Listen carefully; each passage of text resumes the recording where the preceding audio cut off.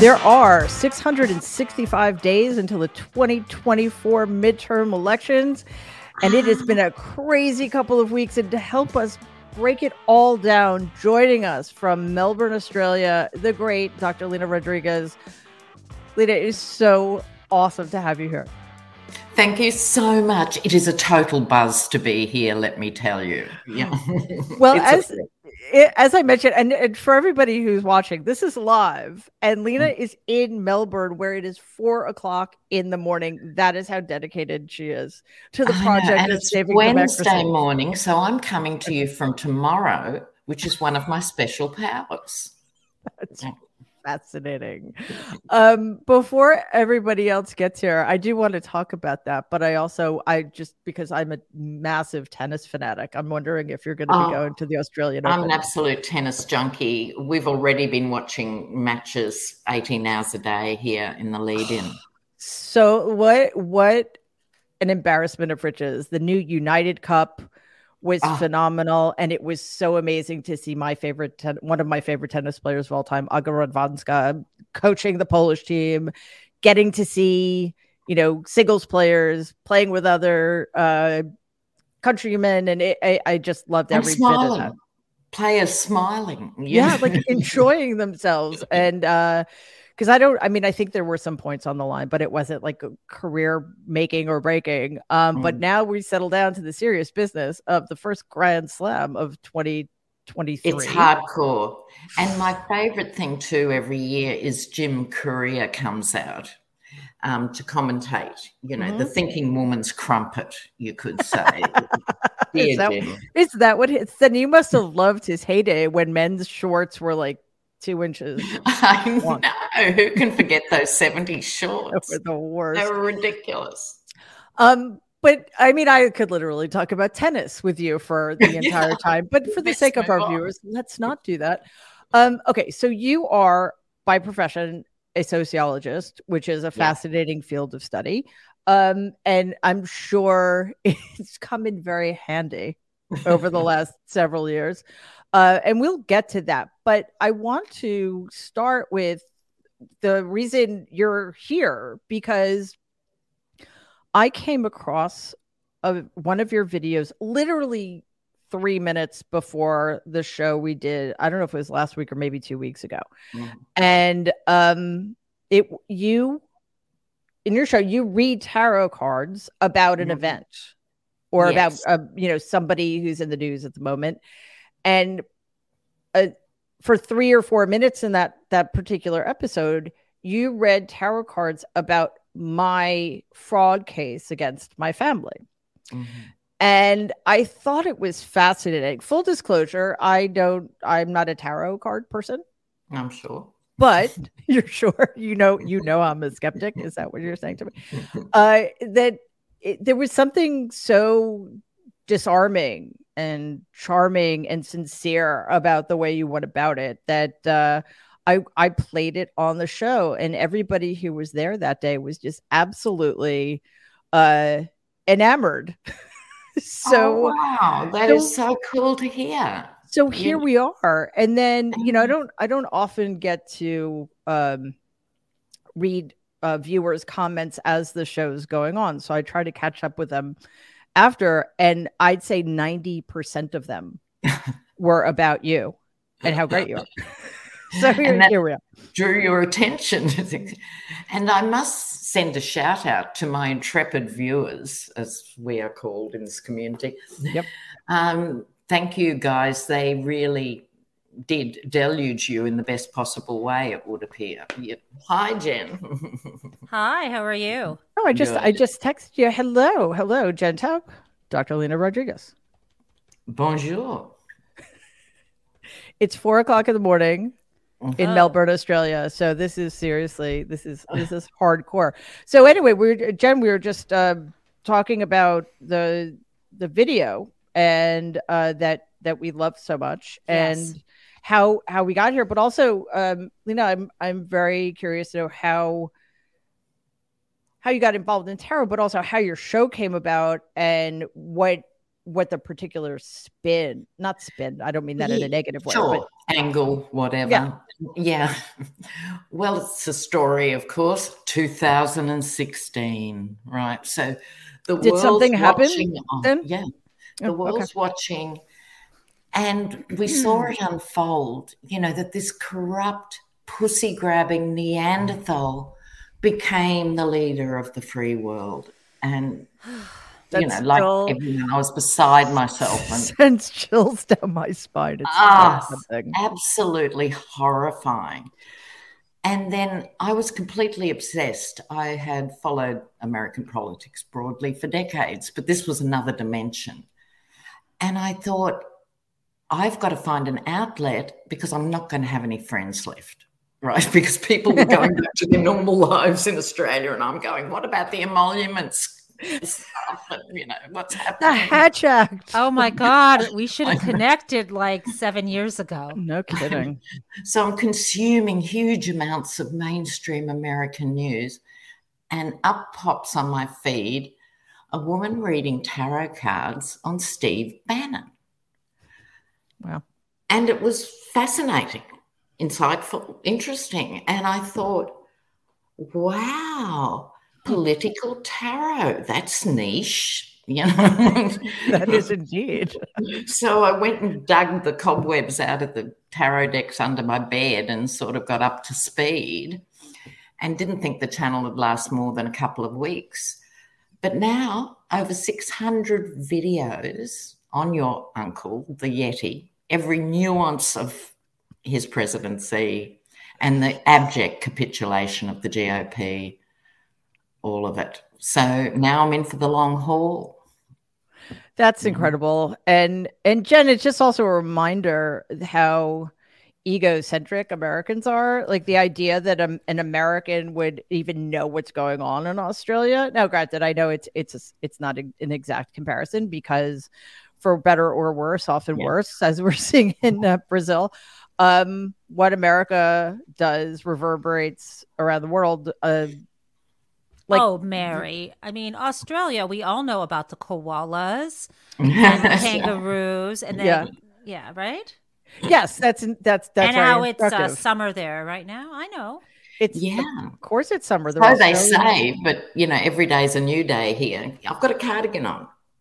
Like it's ridiculous. But it's also 4:00 in the morning, so of course you're cold. Of course you're chilly. So speaking of the insanity of the GOP that just continues to unfold, Jen, and also for our viewers, I want to point out that our friend Eugene Carroll, who is suing or has been suing Donald Trump for a quite long time now for defamation because he said, I don't know how to, I mean, they were defamatory comments. The question is, Jen, right? Can he be held accountable because was he defaming her in the context of his job as a government official, which I find absolutely maddening. But anyway, the case has wound its way through the courts, and now they're in DC, and you've been live tweeting it. So can you give us just a really quick update before we move on? Because this Eugene's heroism here has been unparalleled, and her tenacity and the tenacity of her legal team, part of which is my legal team, the amazing Robbie Kaplan and Matt, who's not on my team, and I can't remember. Joshua Matz. I just mixed them up. Joshua Matz, who've just been doing extraordinary work. So if you could give us a sense of where things are right now, where do you think things are going to be going and what to expect in terms of a ruling, that would be awesome. I would be happy to, but as is my custom, I'm eating, and so I want to show people, in case they're wondering, this is not a paid for advertisement, but I am having a Trader Joe's this strawberry walks into a bar for lunch. It's just a cereal bar. It's not the most nutritious. Okay. So Mary, an answer to your question, and I will keep this brief, but not so brief that it's confusing. Eugene has two cases against Donald Trump. The first one she brought several years ago, arguing that he defamed her, and this was during the time when he was president, when in response to the book that she wrote that includes some information and allegations about him sexually assaulting her in the 1990s in a dressing room at Bergdorf Goodman. This lawsuit claims that he defamed her when he not just denied that he had raped her, but he said things to the effect that she's not my type, implying that not only was she lying, but she's so unattractive, was his implication, that she wouldn't even be worthy of rape. But what's the implication of that? If she were his type, then yeah, maybe he would have raped her. But in terms of, yes, but the other piece of it too, saying that she was accusing her of being paid by third parties. So these are the alleged defamatory statements, and E. Jean brought a case. And separately, she is this year, that was several years ago, this November, she brought a new case of defamation because he also redefamed her, making similar statements after he was no longer president. And she also brought that case under something called the Adult Survivors Act about the underlying sexual assault. So there's two different cases. Today's hearing related to that first one. And I just want to be clear about why it's in the D.C. Court of Appeals. And you can think of the D.C. Court of Appeals as the equivalent of the highest court in a given state. Obviously, District of Columbia is not a state, but it should be. I see a kid. The District of Columbia should be a state. It's not. So why is there an important hearing there? And this is the part, and I will be brief, but I think it's super interesting and important. If you listened in today, because the argument was on YouTube, your head might have hurt.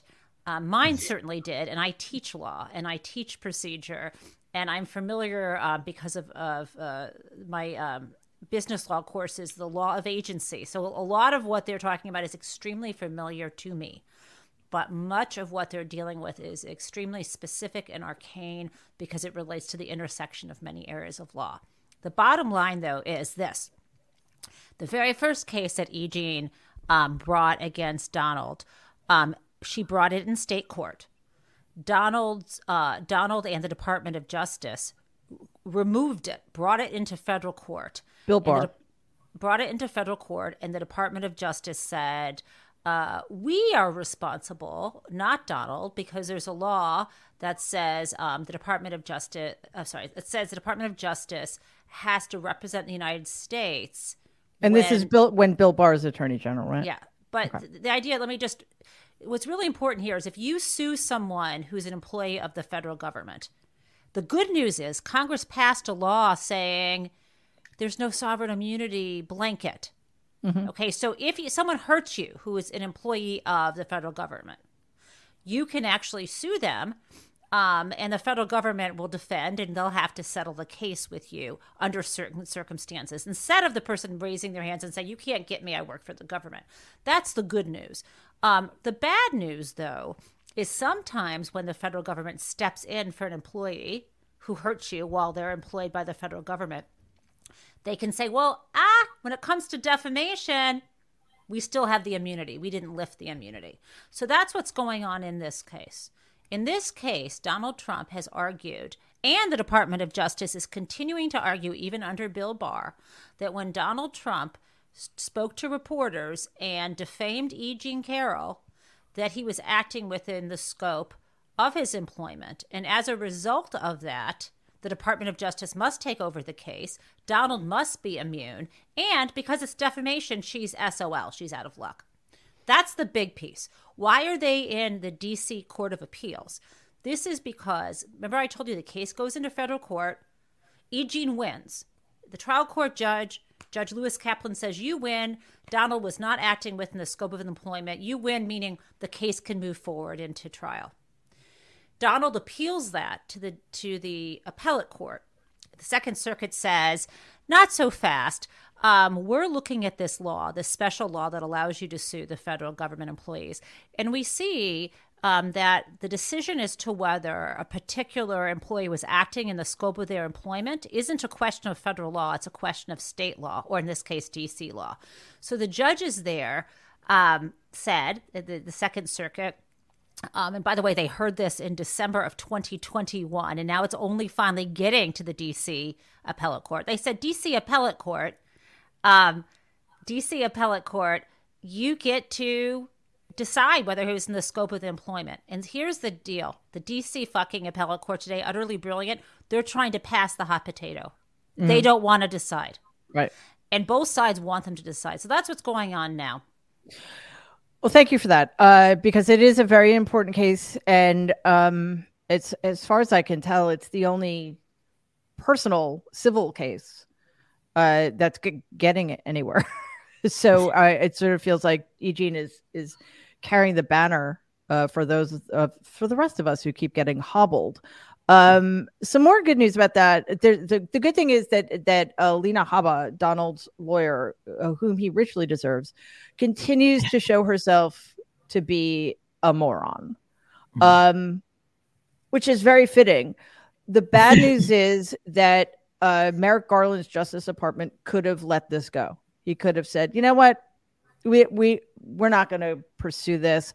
I understand Merrick Garland, the institutionalist, who seems to think that means having his hands tied behind his back, his being blindfolded, being gagged, because in the service of rehabilitating the institution, he's essentially giving those Americans who would see democracy destroyed a leg up. He decided to continue on with this case.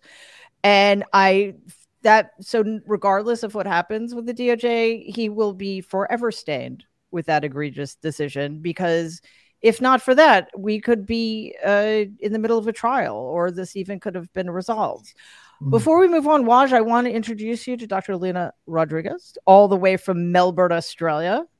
It is Dr. Lena, how are you?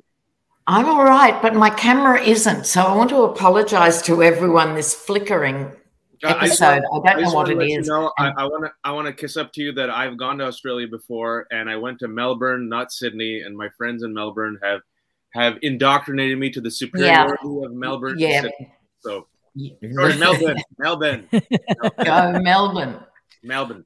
I just thought you were being visited by spirits or something. It's kind of interesting. Oh, I think it's just a dying computer. I best do something about it. Yes. It's a metaphor for American democracy. Yes, exactly. The lights are going out. Yeah, on life support. We're on life support here. And Waj, before you got here, Lena was telling us about her sort of journey, if you want to call it that, or breakdown or whatever, starting in 2016, because unlike Americans, Australians and people in the rest of the world actually pay attention to what happens in other countries. There's an old saying, if America sneezes, the world catches a cold. You know? So that's why we're watching, Yeah, and absolutely. In Australia's case, we followed America into every armed conflict since the Second World War. Coalition of the willing, hands up, it's bizarre that the connection we've got, because most Americans would have no idea. None. And it goes back. I remember the slogan as a child, all the way with LBJ. We were supposed to say loudly at school, what, sorry, what? It is so really, we're entrenched. Yeah, but it is incredible, right, Waj? I mean, we've seen this for a long time that, well, that was this really ridiculous way of putting it. We've seen over the course of both countries' histories that they've followed similar trajectories in a lot of ways, in terms of the indigenous populations and in terms of, flirtations with autocrats and, the devastating impact of Australian export Rupert Murdoch. Thanks, guys. Oh. Yeah. And also being immigrant. Dr. Lena, I appreciate it. But being immigrant countries who then demonize immigrants, there's lots of things we've got in common. When I was in Australia several years ago, my friends are well-known Australian personalities. Susan Carlin and Waleed Ali, who are Muslims. And, icons. And so I went there, and they said, first and foremost, it's not just Australia, but I remember during the 2016 election, I was traveling, and other countries, believe it or not, closely follow our elections, know more about our politicians than many Americans. I was in Malaysia, in Indonesia, and they were sitting there looking at me, are you all going to really elect Donald Trump? I'm like, we might. I don't know. And they were just kind of like rolling their eyes and laughing. And when it comes to exporting both our democracy and human rights and pop culture, we also sometimes export warmongering. And right now we're exporting, if you will, COVID. COVID. And right now we're exporting, especially what's happening in Brazil. And I think this is important to see. I don't want to jump the gun, but we're also exporting the MAGA playbook for budding authoritarians. Mm-hmm. And so when they see America fall, they're like, oh, if America can get away with this, I could get away with it. It has a stamp of approval, because despite, even to go like in Singapore, for the past 5 to 6 years, oftentimes they kind of sniff their nose in America right now, and they're like, oh, the West is dying, it's the East. But even then, America is still the top dog around the world. As Dr. Lena was saying, we sneeze, rest of the world catches COVID. It's a situation in which, as Dr. Lena is saying all the way in Australia, oh, America warmongers, Australian conservatives warmonger. And what we're seeing, especially in Brazil right now, I think this is something that's really troubling, is on the second anniversary of the January 6th insurrection, as Bolsonaro was in Florida aimlessly walking around. Yeah, the ironies. Yeah. You can't make this up. We have his minions trashing government institutions. The difference between that and the United States was at least there was a democratic transfer of power to Lula. But who followed Donald Trump tit for tat? Bolsonaro. Who promoted conspiracy theories? Who talked about election fraud? Who followed the disinformation playbook, right? Now you're seeing MBS of Saudi Arabia. You're seeing Orban of Hungary. So this is a situation where I think Americans sometimes forget that it's not just us fighting for our democracy. What we do echoes throughout the world, and our robust defense of democracy and civil rights and standing up for women and LGBTQ and immigrants then echoes and gives hope to movements around the world who are fighting their authoritarians, all the way even to Australia, which is a freaking huge ass long flight. But I took it. It really is. It almost crippled me because I flew coach. It's been a really stressful few years, and sure, we'd all like to drop those leftover pounds we gained during the pandemic, but how sick are you of all of the ads around for weight loss pills and fad diets that never work? We've all been there. They just don't work. So, do you know what does work? Eating 5 healthy servings of vegetables and fruits a day. That's it. Do that, and the weight should probably fall off. Field of Greens is a science-backed formula of specific fruits and vegetables you won't find in any other product. Proper nutrition reboots your metabolism. That means you can burn calories faster and lose weight in a healthier way. Not only is that safer for you, but it also is a better way to live your life, and the results will last longer than doing extreme fad diets. Plus, Field of Greens is the only brand backed by a better health promise. Yes, you'll look and feel healthier fast, but the greater proof comes at your next checkup when your doctor tells you how well you're doing and how much better off you are now than you were the last time you had a checkup. So let's get you started with 15% off your first order. Visit fieldofgreens.com, promo code Mary. That's fieldofgreens.com, promo code Mary. You can also find the link in my show notes. Yeah. Oh my God. I think what this all has revealed as well, not only the fragility of American democracy, but the bizarre twists and turns of its makeup that I think many Americans haven't ever had to question. Right. So the fact that individuals can have so much sway, whether it's James Comey sabotaging Hillary or Mueller being kneecapped by Bill Barr, or Congress being held hostage with Sinema and Manchin. If you have one or two people, this is the definition of autocracy, not democracy. Right. And now we've got this new sordid development with McCarthy caving in to one person being able to challenge the speakership. And we all know where that's going. This is not actually a healthy, functional democracy. It isn't. And first, I want to note that probably 90% of Americans couldn't name the 5 people you just mentioned, all the way from Melbourne. I mean, seriously. Comey, who, what, cinema? What you mean where you go see movies? So that... With a Lululemon bag, by the way. You go to cinema to see Lululemon bag. Yeah. I don't know what that means, but okay. She wore the Lululemon bag. She wore the Lululemon bag when she did the infamous thumbs down, remember? No. God. I mean, I remember the thumbs down. I don't remember what she was watchers someone who's watching will appreciate my exquisite political reference. Okay. I'm sure somebody will. But the point is that the arrogance of the American experiment is that we're a democracy. We will forever be a democracy. We don't need to do anything about it, right? And we see that time after time with things like gun safety legislation. Well, no, you can't do anything about that. Second Amendment.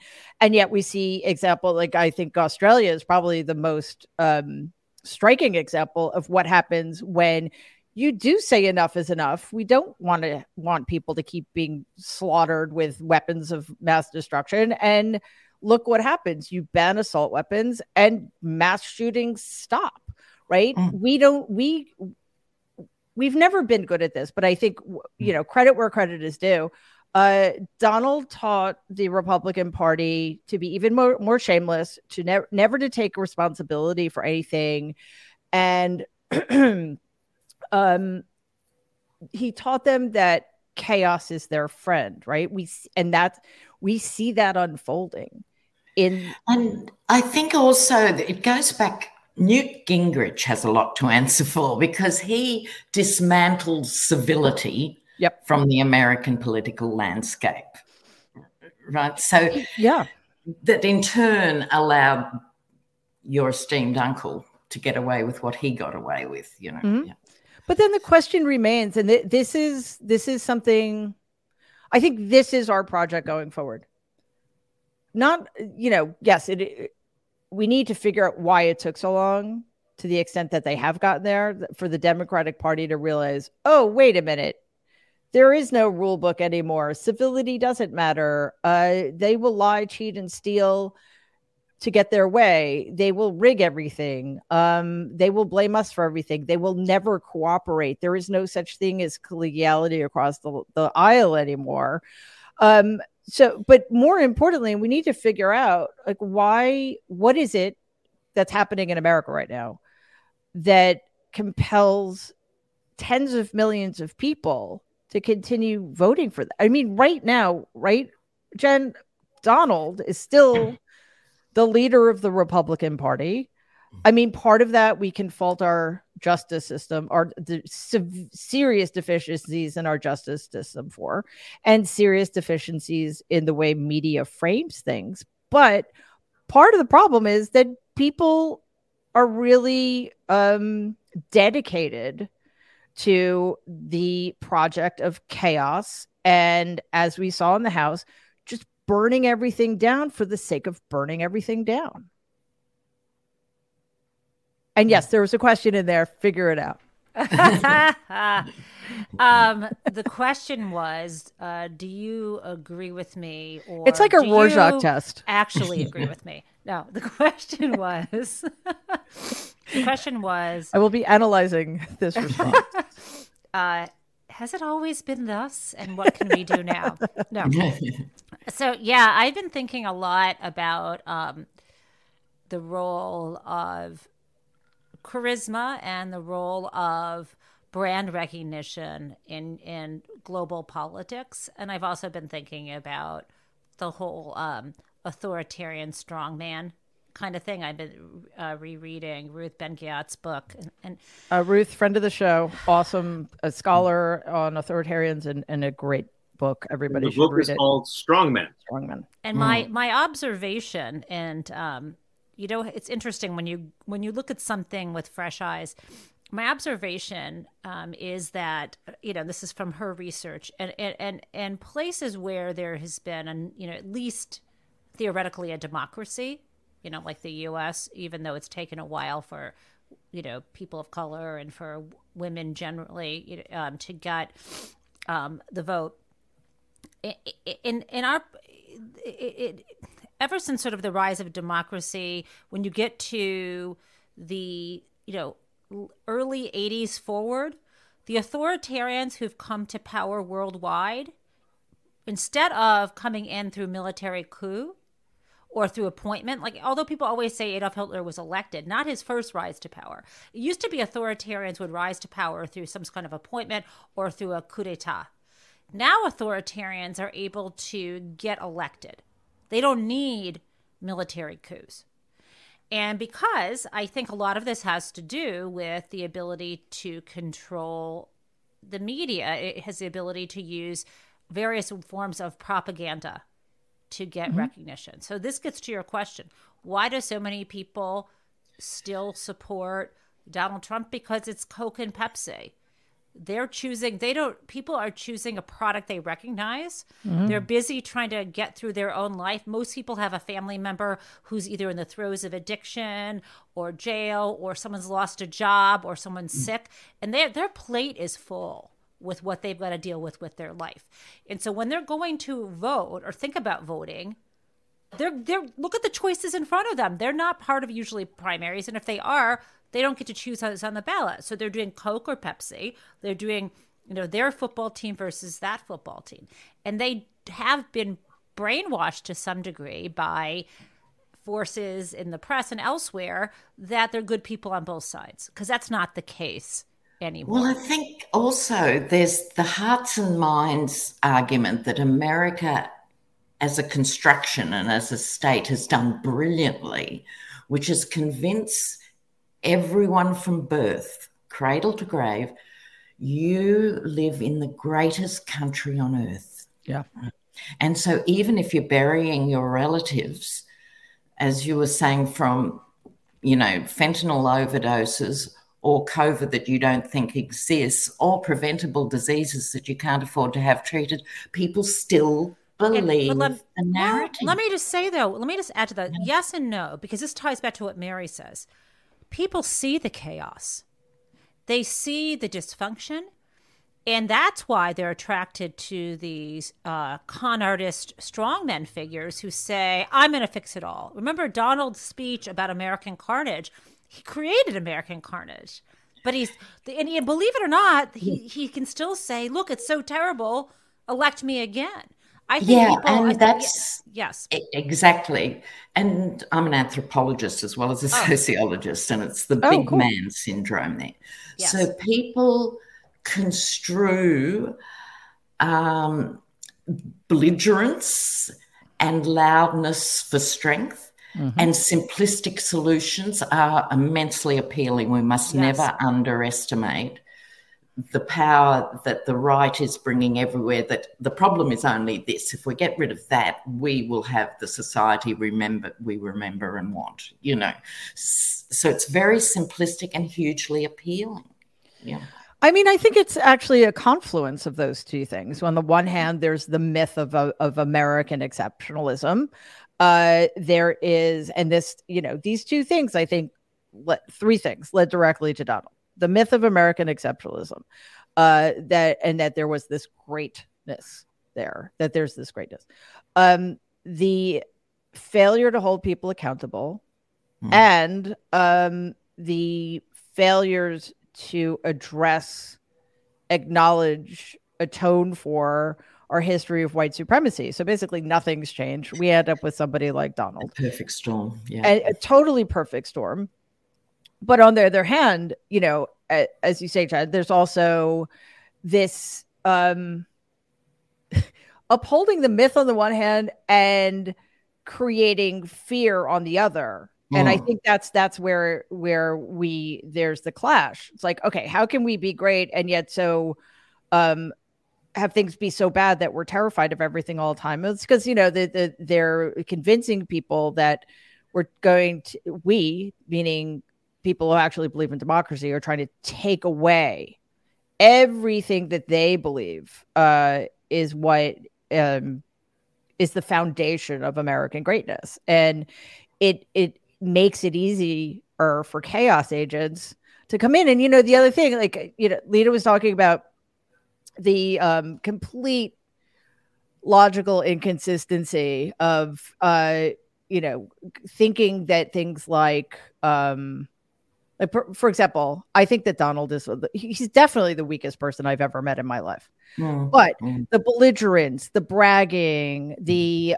lying, the getting away with the criming, a lot of people who identify with his unconsciously with his weakness and his insecurity are emboldened by that, and they think it's strength, right?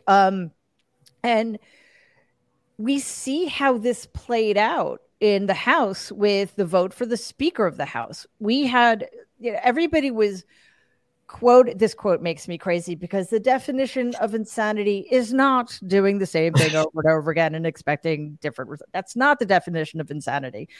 Anyway, that's a legal term, but the truth of the matter is that that's right out of Donald's playbook. You keep doing the wrong thing. You keep lying. It's a war of attrition. It's just a war of like McCarthy. Like, we look at McCarthy, Waj, and we see this just weak, pathetic. I call him an invertebrate without an exoskeleton. I was calling him primordial ooze, but primordial ooze served a really important purpose. McCarthy doesn't. He's a total sellout. In his mind, he was thinking, I got this. Look how many people are supporting me. I'm going to keep going because I know. And guess what, guys? He won. So Waj, it's working for them. I mean, in a way, it is working for them, but at a cost of both their own perceived power and at a cost to American democracy, right? They don't care about American democracy. They do not. And so there's something that you said that I think is important in just tying some of these threads together, that one of the reasons why this is allowed to fester, if you will, and Jen was mentioning the football analogy or Coke versus Pepsi. We saw the framing also this week, which was mind-boggling to me, in that you saw our press and our colleagues who know better, especially after 7 years of Donald, they said, the extreme members of the Republican Party are hijacking the GOP. And I'm like, wait. So you're now saying that there's a moderate wing? No, they're all extreme. That's the situation. And so when you create this illusion, this narrative, this perception, this story, that, look, it's both sides, and this is how they play the game, and it goes tit for tat, left versus right, Lions versus Packers. That's a football reference, Mary. Lions won, by the way. Congratulations, Jen. Thank you. It's a situation in which you deliberately confuse the American people who are not as adept and astute as Dr. Lina Rodriguez, who are working 2 jobs just to stay broke, who know the stat line of a Lions-Packers game more so than they know their own local officials, right? And they say, this is perfectly fine. This goes back and forth. And when the institutions fail, or rather I would say the institutions work exactly as they were designed to work for the rich and the wealthy and the white, people say, I have no stake in this. Who am I? I'm a nobody. What can I do? I'll only hope for the best. I'll pray. I'll tap out. But the Republicans, in my opinion, have deliberately invested in these myths, the myths of American exceptionalism, and that myth of American exceptionalism is tied directly to the myth, fragility, and weakness of white supremacy, which is that America is a special country blessed by God, given onto the white man to purify, manifest destiny, baby, to elevate. And then you mix it in with the Christian gospel of Christian nationalism. It is our birthright to make this the kingdom of heaven. And as such, those who try to take away this purified vision, whether they're women, the feminists, the gays, the immigrants, the blacks, the Muslims, the X, Y, and Z, they're the enemies. Yeah. And as such, we must be against them. So that explains why there's been this perpetual, this tug of war, where it's a great saying is, if you've been in power your whole life, equality looks like oppression. which is why these people like Donald Trump, who is their avatar, right? Who is the representative of rage, is so weak, because fundamentally they are weak. They're terrified of their own shadow because their shadow's black. So when you kind of, I think Jen was saying it was the early 80s. Well done, Waj. It took me a second. Yeah, thank you. See, this is why you pay me the big money. And this is money, it's a falafel sandwich in LA once in a while. Only one falafel. But, as Jen was saying, the early 80s, it goes back to the Southern strategy, taking to us where we are right now with the GOP. They realize, we have this myth. We have this fear. We have white supremacy. Let's use the Southern strategy, play the race card, get enough whites on our side as this country is finally moving towards racial progress, right? Yeah. They thought they could control the monster. Trump comes in, says, I don't care. I only care about myself. I have no decorum. I don't care about any institution. I'm not even going to pretend. He blows it up. The monster now runs the party. The monster is represented by the 21 Republicans who are willing to hijack the GOP and the 118th Congress. McCarthy not only concedes his power, Mary, to the point where he is an amoeba, and you're right, I shouldn't disrespect amoebas because they're useful. The 118th Congress now, and this is what people aren't talking about, those 21 people, those 21 Republicans are annihilationists, Mary, who do not care about government. They haven't really followed up on these people. I did a piece on them. They don't believe in the government. They want to abolish the IRS, abolish income tax. They want to abolish government institutions. They want to make it easier to fire government employees. You have given annihilationists the keys to the kingdom. You have brought in arsonists to the House. And so why I say ultimately it's, yes, we can sit there from one perspective and say, okay, he won. Sure, he won. But in an election where it should have, the only question we should be asking is, how big will be the Republican wave? This dude has a slim majority of 4 votes. It's the weakening of the GOP. And we called this 7 years ago. Ultimately, when you have an authoritarian or a fascist, and I'll finish on this point, through history, it fails. Fascists turn on each other. The problem is they burn the rest of us as it's burned.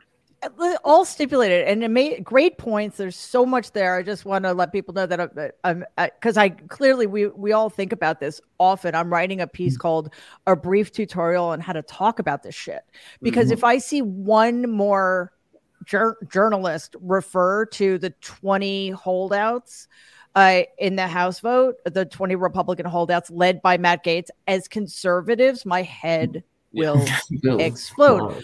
But, when I say he won, I mean that in the narrowest possible sense. He won in the only way that matters to him. He is Speaker of the House. That won't be changed. Hopefully his margin will go down to 3. We'll see what happens with what's his name. I don't even think that George, whatever is his real name. But I think what we're seeing unfold too, and this happens in cults and right-wing movements, once they get a taste of power and they're now 2 rungs, 4 rungs, whatever rungs into the system, it becomes competitive. Who can be more outrageous, more right, and they just keep drifting. That's why there's no center. Can I ask you a question? DeSantis and Abbott. I'm sorry, what? DeSantis and Abbott right in front of you. Trump. Yeah, exactly.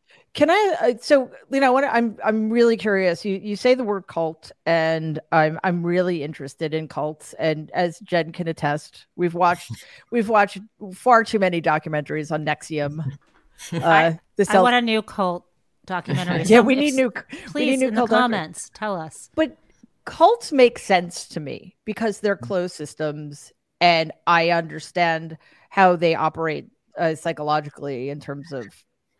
We don't need to get into what cults are, but what I have a harder time understanding, even though I understand that information is incredibly siloed, people who are in the cult of personality that is Donald Trump live in a free and open society. So it makes less sense to me that because these people there is something wrong with their level of dedication.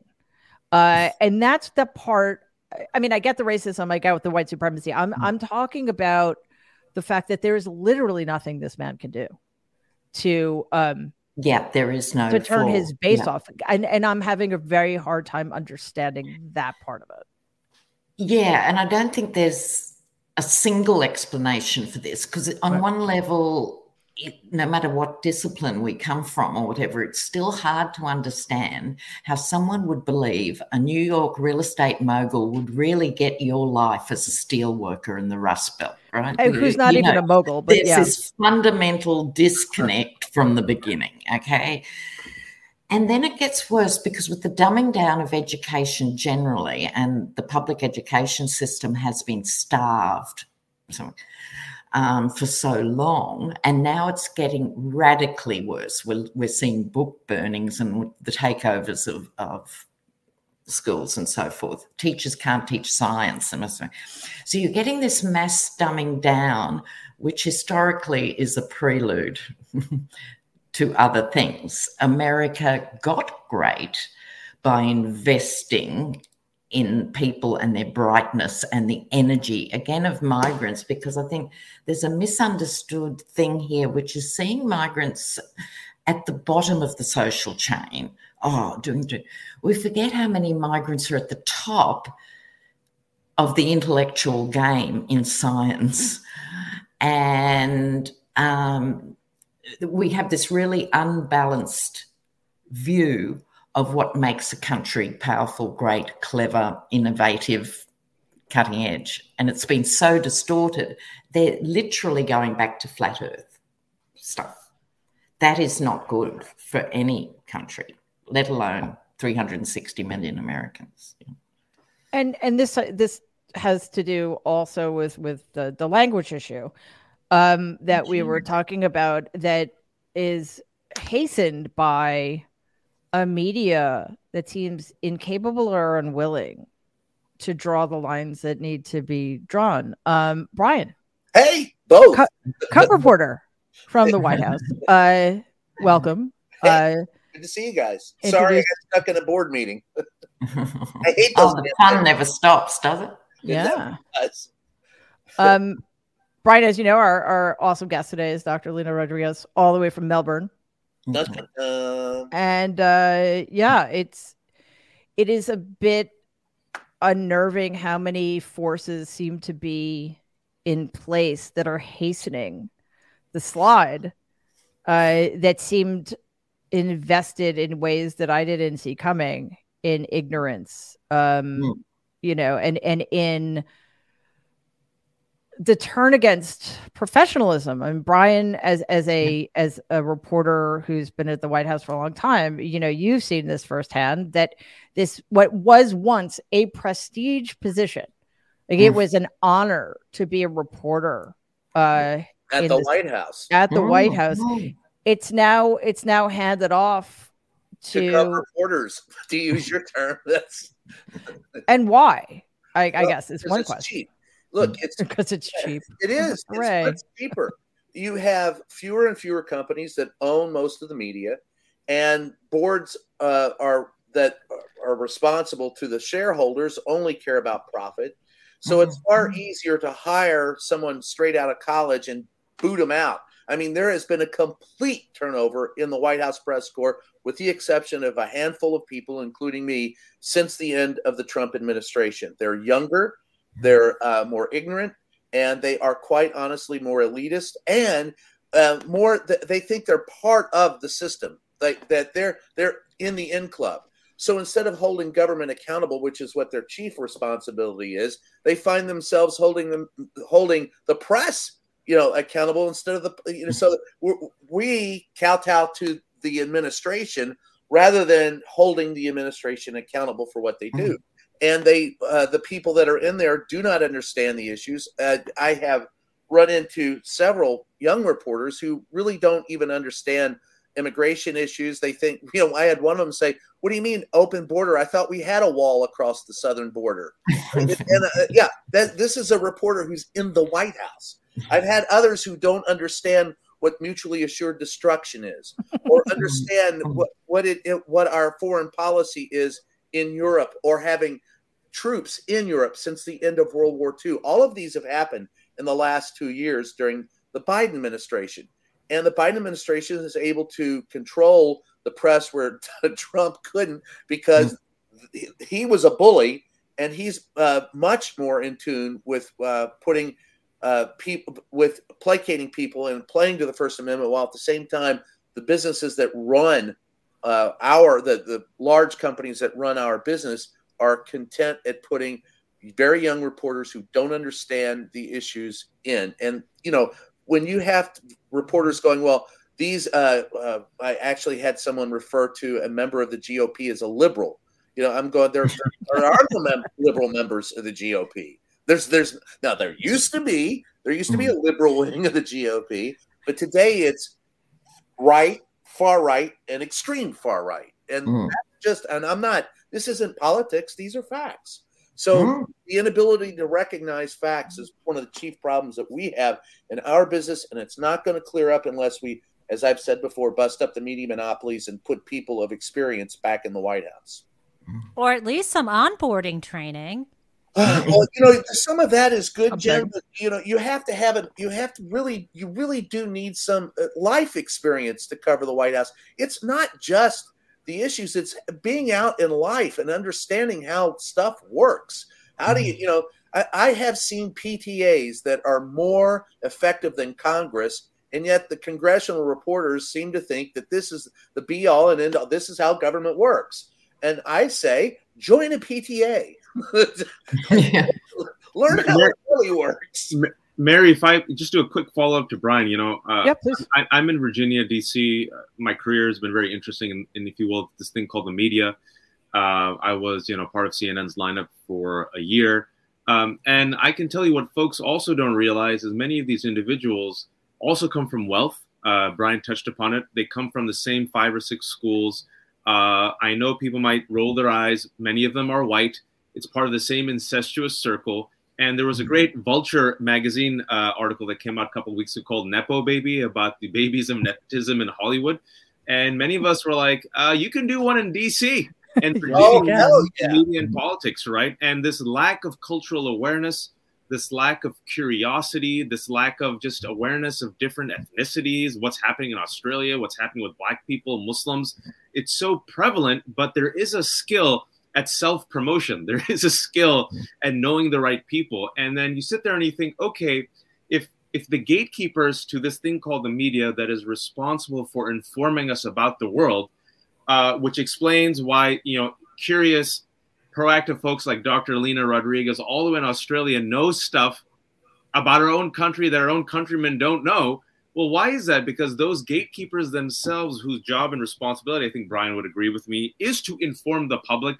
They themselves are not informed. And when you're also running, if you will, for this in this incestuous circle to simply get ahead, to get the scoop, to get on TV, to get the commentator contract, to get the book deal, you're also betraying the public and you're holding your punches, which is why if you look at, most folks around the world, whether it's in Australia or England or even South Asia, they're like, why are your journalists so weak? How come they don't do pushback? How come they don't follow up? And what I can tell you behind the scenes is in the green room, they're buddies. They're pals. Yes. You're sitting there, you're like, it's good to be friendly and cordial, but this is a little too close when you're dating that person, right? Or when you're having a vacation with them and you're chilling. You're talking about, you're talking about Alan Greenspan and I mean, what's her name again? Yeah.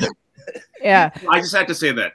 Look, my favorite recent example of the media not understanding at all what its job is when I think it was the very poorly named Inflation Reduction Act came out, and reporters were like, there's just too much in it. Nobody's going to understand what it does. I'm like, that's your fucking job. Yeah. You're supposed to read it and help your viewers and readers know what's in it, because most Americans don't have the time, and quite honestly, they shouldn't have to read this thousands of pages. That's what you're supposed to be doing. That's right. That's our job. Right, exactly. And it's more like, oh, well, it's no wonder the American people hate Joe Biden so much or whatever. Well, Mary, to your point, Tim Russert said, the late Tim Russert said, it is the responsibility of the media to hold our politicians accountable. And if we don't understand what it is we're doing, we cannot do it. And you cannot understand without the experience to do it.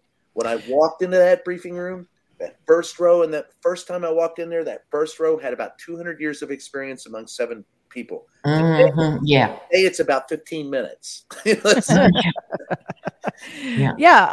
want to get back to a broader issue of it, the ways in which American exceptionalism interferes with America's ability to become exceptional or good, even because. And also, I just want to acknowledge that Waj has been in the private chat, has mentioned Henry Kissinger. And I think he's a really great example of the poisonous deal people make in order to get connections or be relevant in DC. Henry Kissinger is a war criminal. And I can think of very few politicians in my lifetime who have ever said that, and very few who haven't just kissed his ass. I can't imagine being in the same room with that evil, evil man. That's a conversation for another time. But I've written this about Donald, actually. If you think you're great, there's no incentive for you to try to be good. And Americans have this idea that what do they need to know what's going on in the rest of the world? The only thing that matters is what happens here. And that's why we see such a disconnect between the importance of Ukraine and the Republican Party's ability to manipulate that situation to undermine U.S. support of Ukraine. Ukraine falls. That is yet another, but probably the biggest domino to fall towards the undermining, if not destruction, of the Western alliance and liberal democracies. Am I overstating it? I don't know. I think there's also been a little bit of given that Trump, aka the Yeti, did his best to... We just call him Donald, although I like the Yeti. Okay, no, Donald's fine. To dismantle NATO, and he did weaken it considerably. And part of the reason Putin went in was because he assumed NATO wouldn't do anything. So the fact that Ukrainians stood up shoulder to shoulder and NATO came out of its coma and acted. So suddenly there was a shift in world dynamics again that caught the attention. There was a ripple effect around the world that was completely independent of the USA. And so suddenly people were reclaiming their voices in this way. So I think the USA has got to be careful it doesn't get bypassed and leapt over to some extent, particularly in terms of research and development, great scientific breakthroughs, being a major player in geopolitics, because really the quality of people going forward is simply just not up to the task. And something that gets really unacknowledged or minimized is the disastrous situation the Biden administration came into or inherited, and the extraordinary work the Biden administration and the Democrats have done to restore, to the extent that it's possible in such a short amount of time, America's standing in the world, to strengthen NATO, et cetera, et cetera. I think the approach to Ukraine, though not perfect because nothing's perfect, has been extraordinary.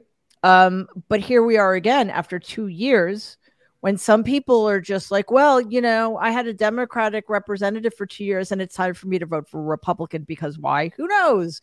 It's just, that kind of flippant, unserious approach towards politics is also one of the problems, because now, Waj, we have a slim majority in the House, which may save us that it's a slim majority and not the 30, 40, 50, 60 seat majority the mainstream media was predicting.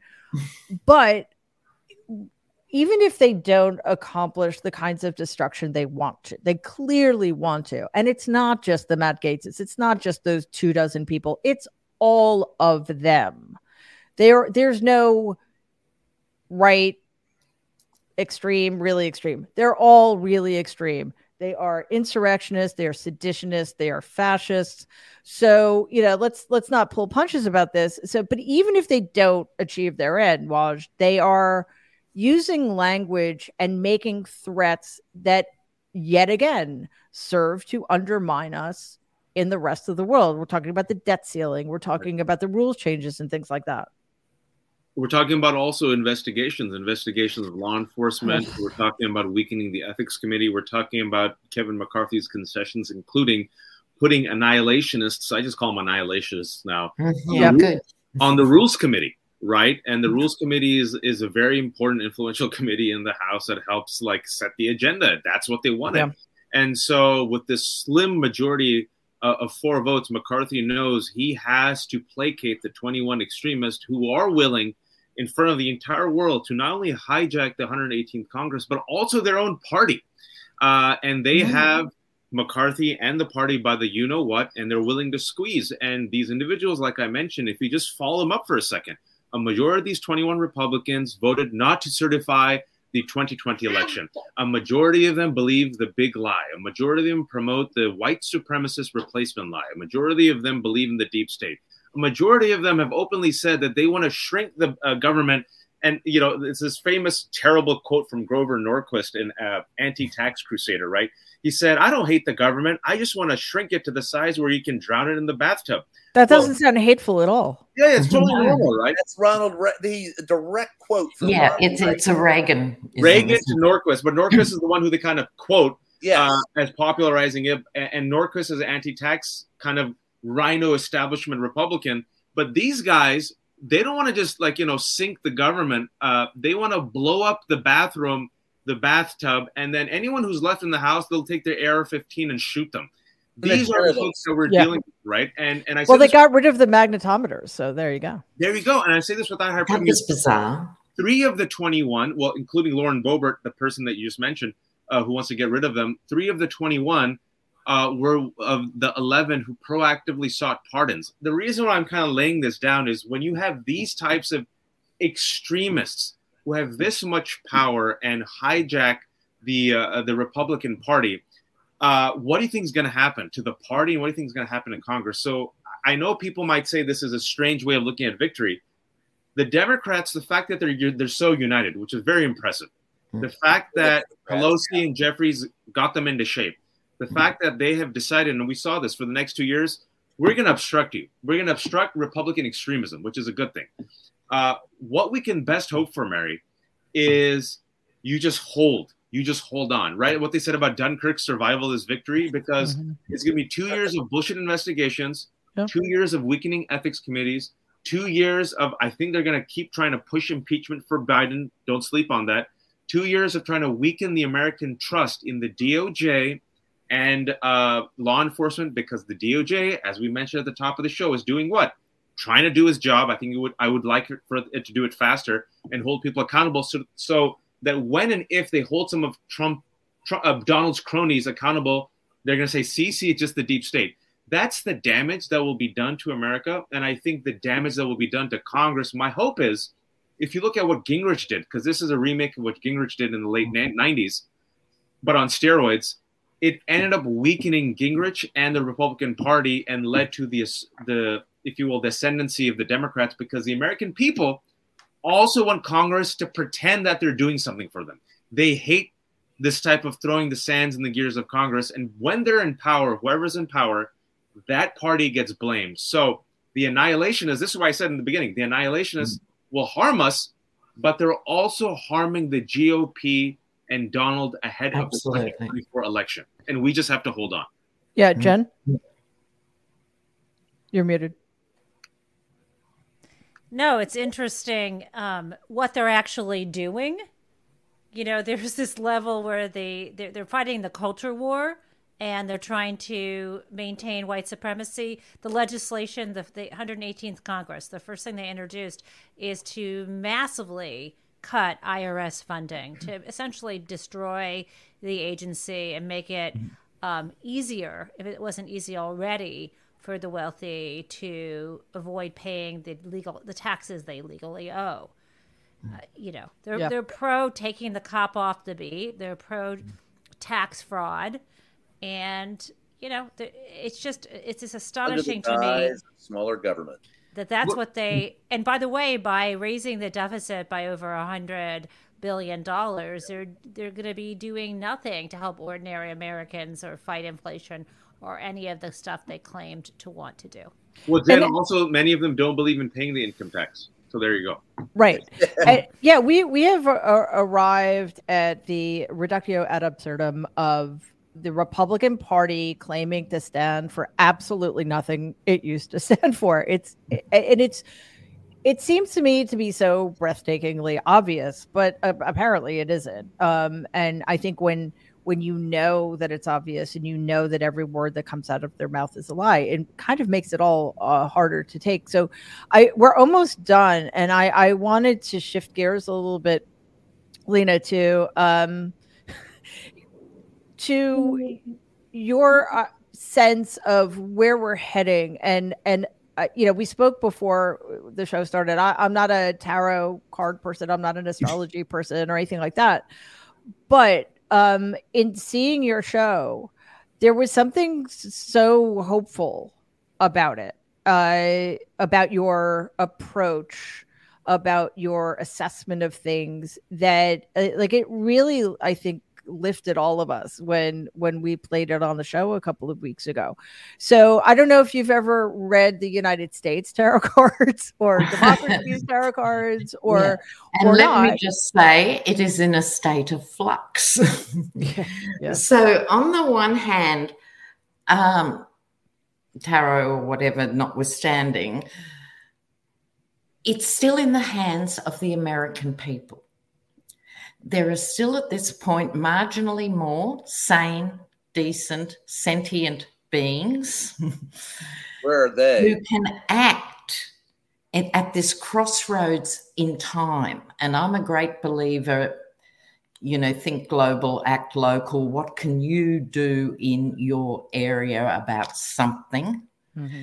And you're more likely, because I think a lot of decent people are exhausted, paralyzed. What can I do? I'm only a little person. You need to actually engage with other like-minded people, because the craziness, I think, will accelerate. But at the same time, it's due for a pendulum swing, surely. I completely agree with you, but I was actually having a conversation with, I think it might have been Danielle on The New Abnormal, about the pendulum swinging. And it seems to me the pendulum, as it did in the last 4 years, swung very far to the right. Like we got to fascism, right? And, absolutely. But when it swings back, it never goes very far past. No, it just loops back to something less awful. Center left, if we're lucky. When are we going to get it swinging all the way to liberal progressivism? Because I think that's the corrective. That it comes back, and I know your panel has talked often about the weakness of Dem messaging. And if they could reinvent, get their second tier people out there, the Katie Porters, the Pete Buttigieg's, get them out there and make the message really simple, bite-sized, sometimes down in the gutter, but you don't have to have your Bidens and people doing it. You can have others doing that. But speaking to people where they are at. And Fox keeps making the mistake of putting on Pete Buttigieg. And every time 5,000 phone calls later, they go, oh, who's this guy? I had no idea. I really like him. And he gets flack from higher up Dems for going on Fox. Do you see what I'm saying? Yeah. So really, Dems have to get out in the heart. And they did a good job, at a candidate level last time. But it's time for the old guard, to start mentoring and let the younger ones come through, because they can talk. Because the future is with the youth, and most youth I know don't identify with your average 84-year-old. I'm sorry. There's a disconnect here.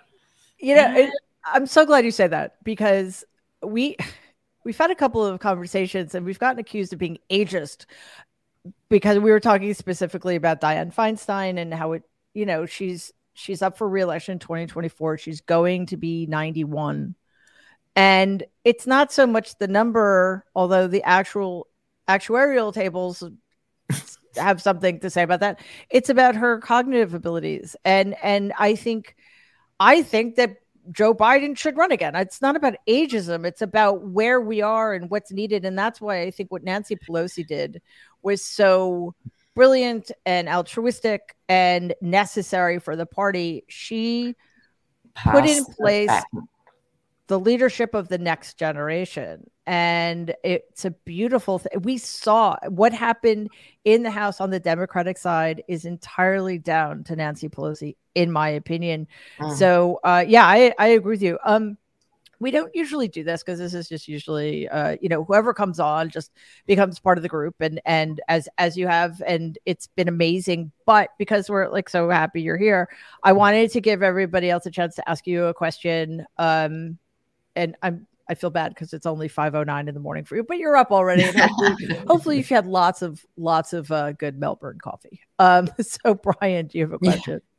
Well, yeah, I actually do. But first, what you were saying about the age stuff is accurate. And I want to report, and having covered these last two presidents, I watched the ceremony from the East Room on Friday with President Biden. He was quick. He was with it. He made it was funny. Harry Dunn. Not Harry Reid. That would have been really weird. Yeah, Harry Dunn walked up, large guy who got the citizenship award, and he walked up and said, "Hey, little fella," to the president. The president laughed, shot back a remark to him. He mispronounced the name, and the guy said, "You corrected him," and he says, "I'm glad you know your name. You can call me President Vidden for the rest of my time here if you want." The guy's with it. He's still got it. So I don't, anyone who wants to say that he doesn't, I've been with him. I've been around him. I've been in, and I was more worried about Trump. Quite honestly. Right, but it's also the accomplishments too. Yeah, but you can't accomplish it if you don't have the mental state. And all I'm saying is he's there. Donald Trump, I was never sure. He was always in. I saw quavers in his hand. I saw him, stumble. I've not seen that out of Biden. Hell, he took a run from the east. I mean, he actually trotted out of the residence, shook hands with supporters, avoided us reporters as he left on the helicopter. And I said, "Hey, baby, we're over here. Come talk to us." And he smiled and waved and took off on a jaunt, made it to the helicopter. The guy's still there. But my question to Dr. Alina is, Dr. Alina, what I see on the inside, you are so far removed from inside the bubble where I live in Washington, D.C.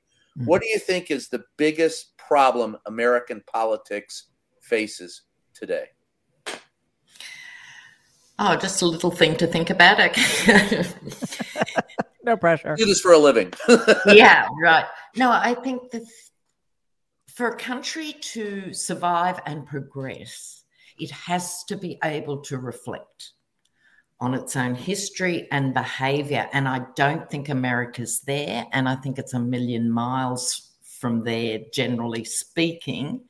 So that requires leadership and vision to make it crystal clear for people there are other visionary pathways to be part of. But you can't do that if you're carrying your history on your back. So it comes back to race issues and the fundamental situation, greatest wealth disparity in the world, to make average people get that. And then the quick follow-up to that is when Biden said on the international stage, I think it was the G20, when they said, they said, "What happened to America?" And he goes, "America is back." And the question was, for how long? Internationally, is that still the question? How long will America be back? Is there still that overwhelming fear from what you see? I think people are more optimistic, certainly, than they were before Biden got elected. But I think there's that old saying, fascism will come to America wrapped in a flag, holding a Bible. Who was it? Sinclair Lewis. Yeah.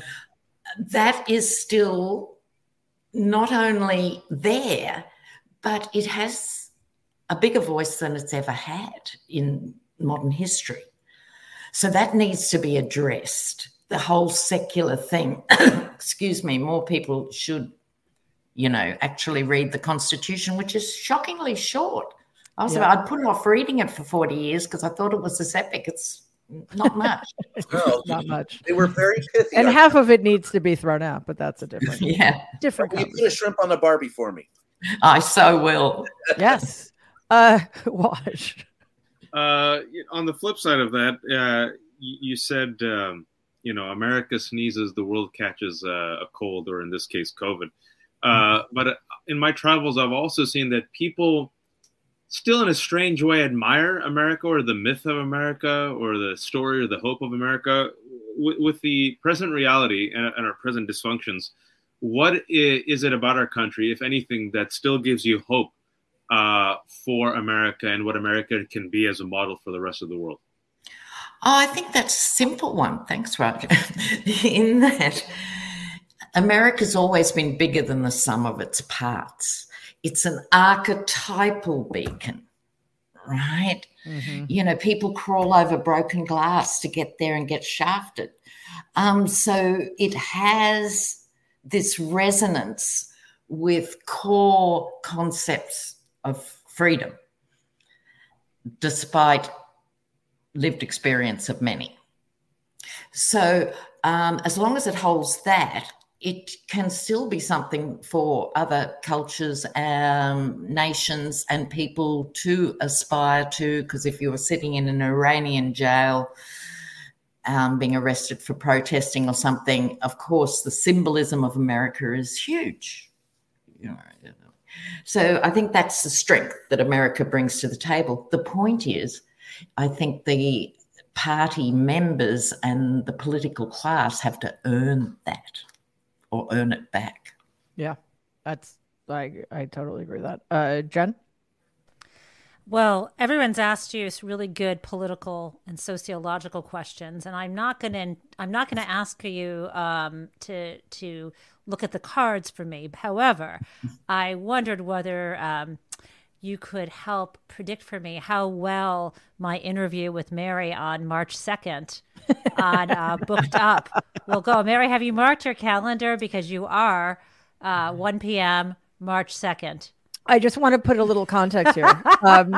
Jen started a new excellent podcast called Booked Up, in which she interviews authors of nonfiction books, which shockingly I've written a couple of.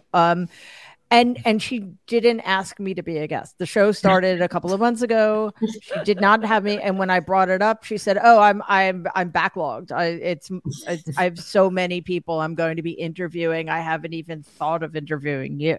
So Mary, she's waiting to build an audience, so she can launch you at this higher level. I can see Waj turning off his mute. I just got casually bumped over lunch.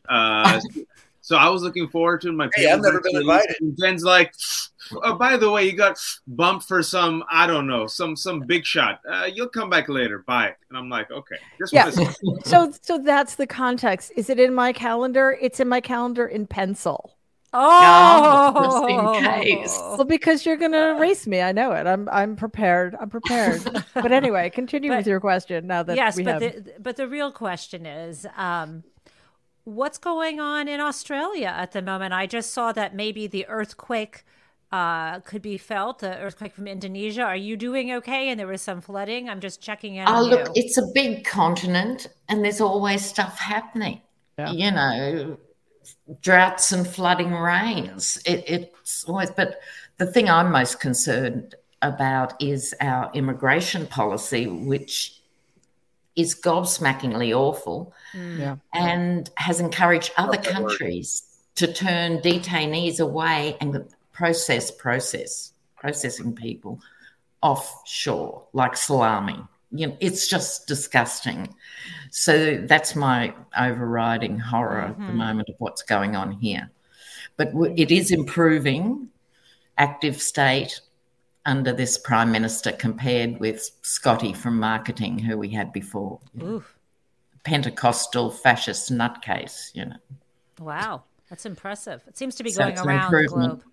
It Yes. really does. It really does. It too often feels like we're on the brink, and we've experienced that here in the last several years. You know, every election is the most important election of our lifetime, and it's never hyperbole. It's always true. But just because it's true doesn't mean it's not absolutely and utterly exhausting and unsustainable. So it is therefore always a joy, and it's always bolstering to come across somebody halfway around the world who believes in the good and has hope, who has realistic hope, and is willing to talk about the hard stuff, because we can't pretend, you know, we never want to bring people down, but the fight isn't worth very much if we don't know where we stand, right? Yeah. And sometimes it's hard to hear, but we're so grateful you're here. And you know, if you have anything you want to say in closing, I know you've given us so much time and it's early, but again, it's been awesome. No, I'd really just like to thank you, Mary, for having me on. And I'm delighted to have been on a Nerd Avengers panel. It's a highlight, you know. So thanks, guys, all of you. Well, you're officially an honorary Nerd Avenger, and that means you'll just hear from me more than you want to, probably. Do I get a tattoo? We haven't Wait, don't tell about the tattoos yet. That's a secret. Yeah, that's a secret. Where? But if you could, because we're gonna end now, and so if you can let people know where to find you, where to follow you, that would be great. Yes, so it's Lena at Tarot Down Under on YouTube. Any variation of my name or that will get you there. All right. Join the other intrepid viewers. It's a wonderful community. Yeah, I think it would be a really fascinating crossover, as it has been today. So to Brian Karem, Waj Ali, Jen Taub, and our awesome guest, Dr. Lena Rodriguez, sociologist, anthropologist, which I didn't know, and reader of tarot cards, which is also a fascinating way to... Something for everyone in there. Listen, exactly. There is something for everyone there. So thank you, Lena, and everybody else, my nerds, for everything you do and for today. Everybody can catch the show, youtube.com/Politicon. We will keep you posted about new episodes coming up. And in the meantime, please stay safe and be kind.